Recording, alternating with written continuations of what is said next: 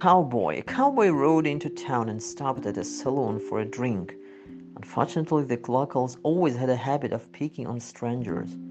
When he finished his drink, he found his horse had been stolen.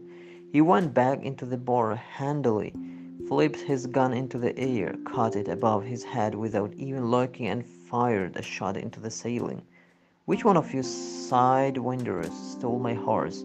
he yelled with the surprising of forcefulness. No one answered. "Wait, alright, I'm gonna have another beer, and if my horse ain't back outside of me by the time I finish, I'm gonna do what I done in Texas.